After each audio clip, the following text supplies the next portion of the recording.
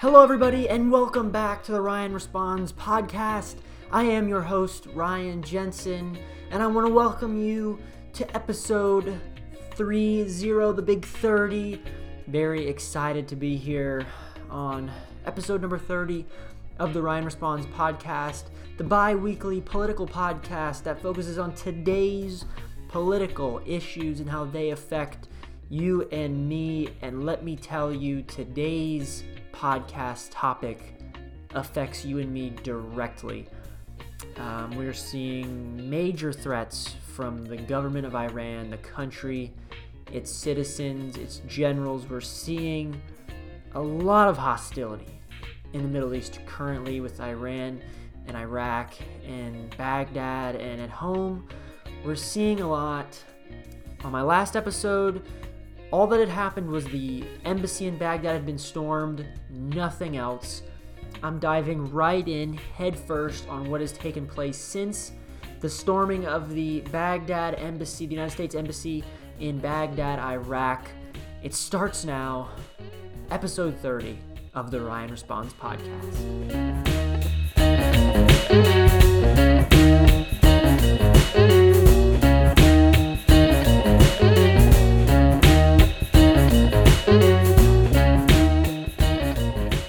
So, we've been seeing a lot of hostility lately, and I want to pick up where I left off. The fun thing with politics is that it's always changing, and where I last left off, I can pick up in the next episode. And I didn't wish I could be able to pick up off of the last episode, because the last episode I talked about a church shooting and the storming of an embassy in Baghdad. I don't want to pick up on those topics. I want them to stay there and not continue into the future, but this one sadly has been brought into the future. And like I said, the last episode, a bunch of Iranians had stormed the U.S. embassy in Baghdad. Now, major developments have happened since then. I'm sure you're aware of it. It's been big breaking news. We know that the United States, led by President Trump, ordered the assassination of Qasem Soleimani, the top general within the Iranian government, with the Iranian military. Basically, at the Baghdad International Airport, Qasem Soleimani was there with his associates, also with the deputy leader of Hezbollah, one of the biggest terrorist groups in the Middle East currently.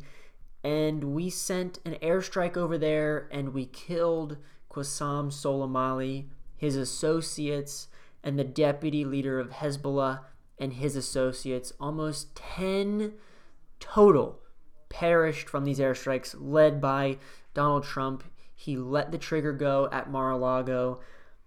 This was a big, big event. This was almost as big as Osama bin Laden, and some are even calling it bigger than that, because this man was adored in this country. He was their leader, if you will, other than the Ayatollah.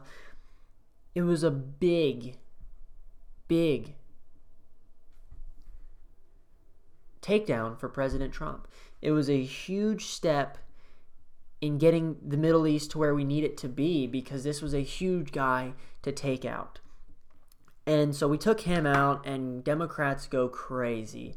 They literally go, oh, he didn't get congressional approval. Well, I don't remember Obama getting congressional approval to kill Osama bin Laden. I don't remember that at all. There was not a single Republican or a single Democrat asking President Obama for, why didn't you get a congressional approval? Why didn't you come to us before killing Osama bin Laden? Do you know why no one said that? It's because we had just taken out the biggest terrorist in the world. The biggest terrorist in the world, the one responsible for the 9/11 attacks in New York City, the Twin Towers being taken down, 3,000 Americans dying in one day. No one called for a congressional approval because no one cared. Because Obama was president. Because we had just taken out the biggest terrorist known to man.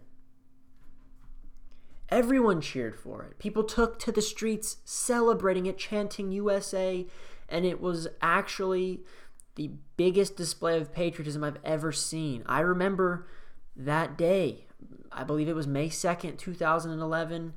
I woke up, you saw on the news, President Obama announced that night, I had gone to bed, or it was May 1st maybe, that we had killed Osama bin Laden in a raid. That's so huge. And I remember seeing on the news the next morning, thousands of people in multiple cities, I get goosebumps talking about it, but thousands of people in thousands of cities took to the streets with American flags, chanting USA, USA, USA. And that's the biggest show of patriotism we have seen since 9/11, which Osama bin Laden was responsible for. Yet when President Donald J. Trump takes out Qasem Soleimani, the arguably just as big as bin Laden, if not bigger, people took to the streets as well. Not for a display of patriotism and chants of USA, but of chants in opposition of killing this general who's a terrorist, who's responsible for the death of hundreds, if not thousands, of Americans during the Iraqi war and Afghanistan war. People literally protested this move by the president. You had Rose McGowan, who I've never even heard of. I may have even said her name wrong right there. Rose M.C. McGowan probably. She sent out a tweet apologizing to the Iranian government that we killed their general.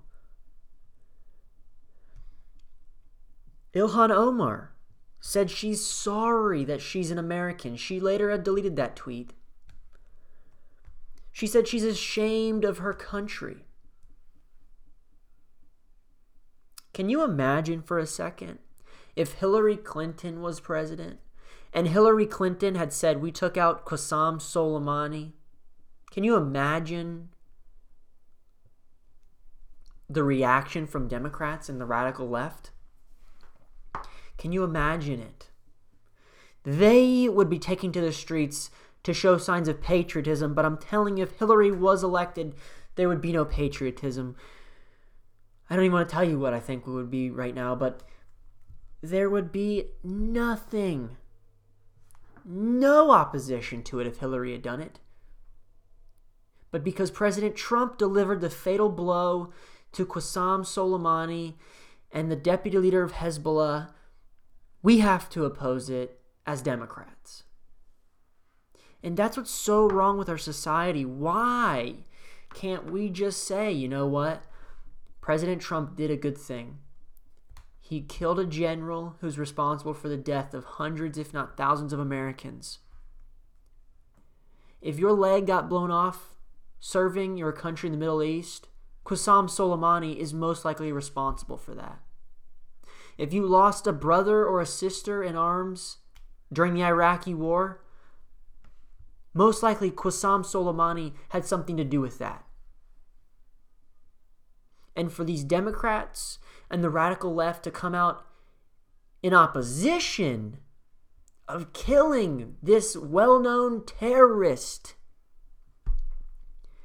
just shows how far they will go to opposing this president. President Trump could honestly cure cancer, cure AIDS, make it to Mars, cure world hunger, and end climate change. And the Democrats would pick a problem with every one of those. You know why I'm so certain in that? I'm so certain because this is their hatred for the president. They impeached him on abuse of Congress. No one's ever heard of abuse of Congress. I've never heard of abuse of Congress. You've never heard of abuse of Congress. Yet they had to get him on something, and this was their one-way ticket to impeachment. Oh, he wouldn't let his people testify in front of us? Boom.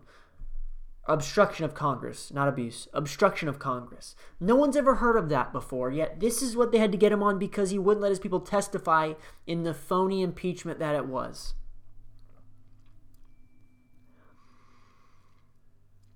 But for Democrats to come out and say this was wrong, I don't feel American, I'm sorry for America, I wish my country hadn't done this, I am sad to be an American, that's pathetic. That's below pathetic. If you don't like it here, you can leave. You can leave. Start a GoFundMe. I will help put money towards your GoFundMe to get your ass out of this country because you don't belong here.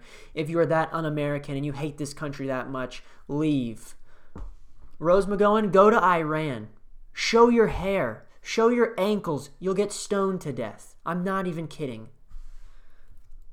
For not wearing your hijab in public, you can get 40 years in prison. And let me tell you, Iranian prison is not like American prison where you get to play basketball and soccer and you get 30 minutes of outdoor activities a day and you get 3 meals a day, sometimes dessert, you get to watch TV, you get to have a phone. No, you literally get stoned. And if you don't make it through the stoning, you die. If you make it through the stoning, you probably have one next week. And if you seriously think I'm joking, look it up. This happens. They kill gay people. They throw them off of buildings.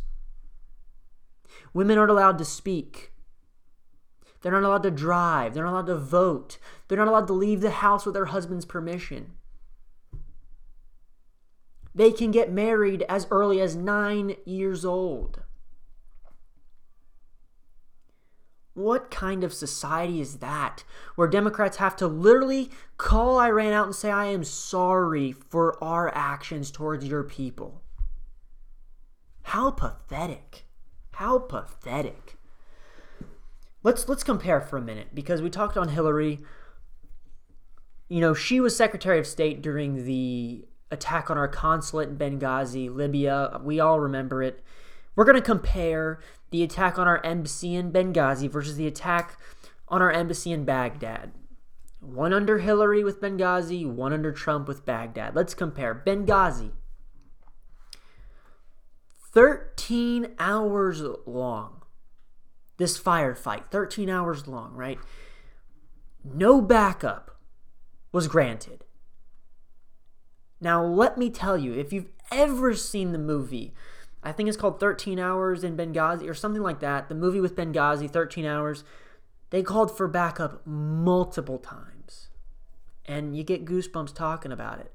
Multiple times. If these men were given backup, we would have won.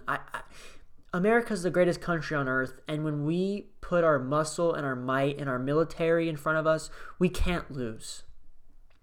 And if these men had been given backup, they wouldn't be burned alive and now dead. Zero backup was given.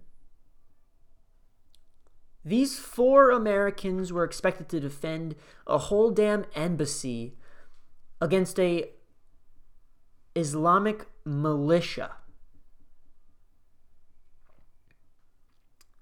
That event left 4 Americans dead. Thank you, Hillary.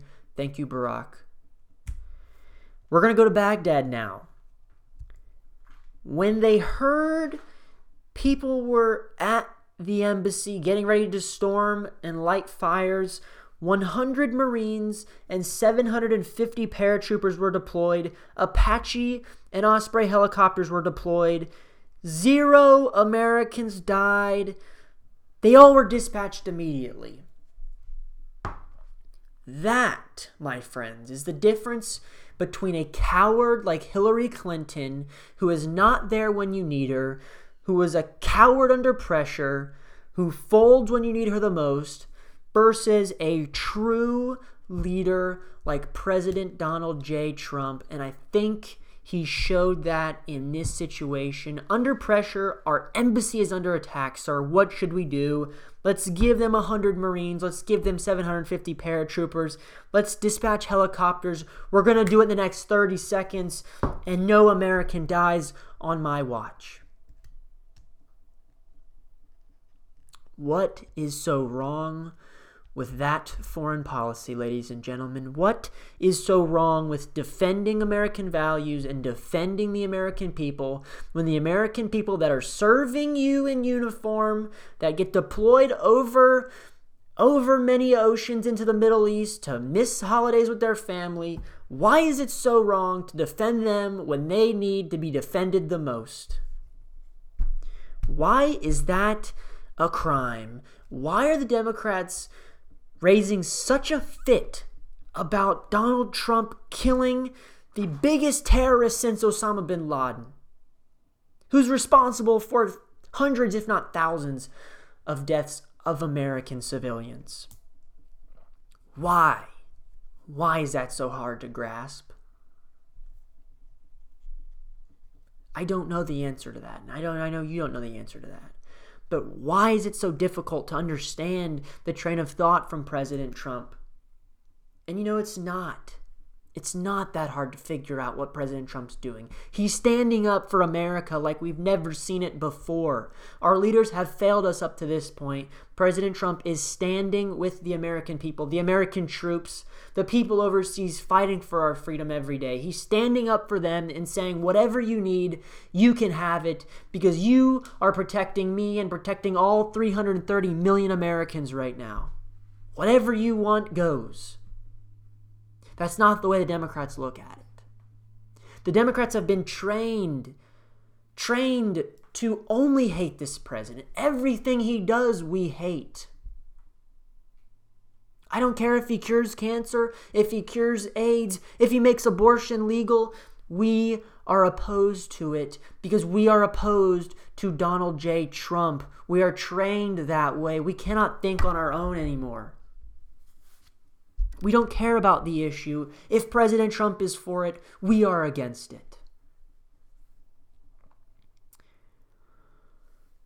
Current day is January 5th. Today, 6 rockets hit the green zone in Baghdad near the U.S. Embassy. It's only half a mile from the embassy. 1 rocket hit an Iraqi home. So some civilians were injured, if not some casualties, excuse me. We don't know who these came from, but I guarantee you if it was Iran, they will have to pay. The president tweeted, he said, currently we have 52 targets within our crosshairs currently.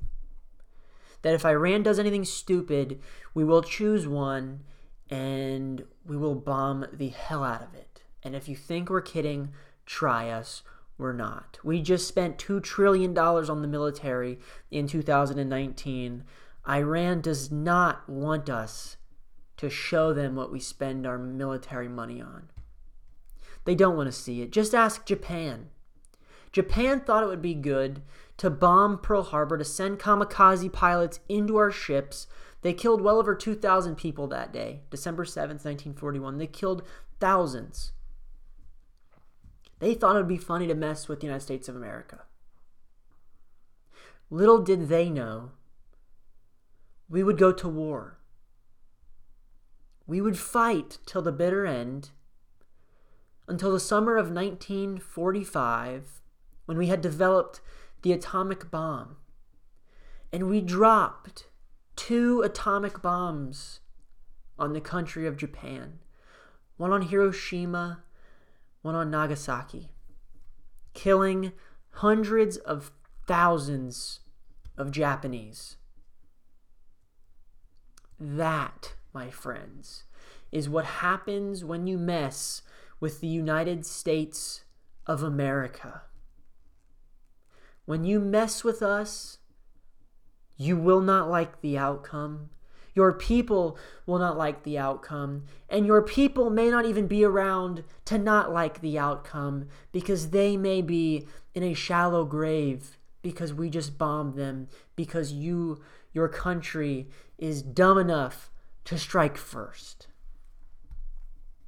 And when you mess with the United States of America, you're not going to like the outcome, especially when a strong leader like President Donald J. Trump is sitting in the Oval Office with his finger on the button. And that is where I'll leave you off today, guys. Episode 30 is in the books. We talked about a lot today. A lot has happened since my last episode. But I want to thank you for watching. We had them storming the embassy. We struck back. They struck back. We struck back. It's going to be a battle. I do not know what will happen next. I'm anxiously awaiting to see what will happen alongside with you. I will see you January 9th, a special episode. We will have a special guest come on, tell you about my big special announcement, what I am going to be doing in the future, what I am joining and starting. It's going to be big. I want you to be here January 9th. It's exciting. It's big. You won't want to miss it. If you're a fan of me, you're going to enjoy this because it gets you more content. And that's all I'm going to say on it. Episode 30 is in the books, the Ryan Responds podcast. I am Ryan Jensen. Thank you for watching, and I will see ya on Thursday.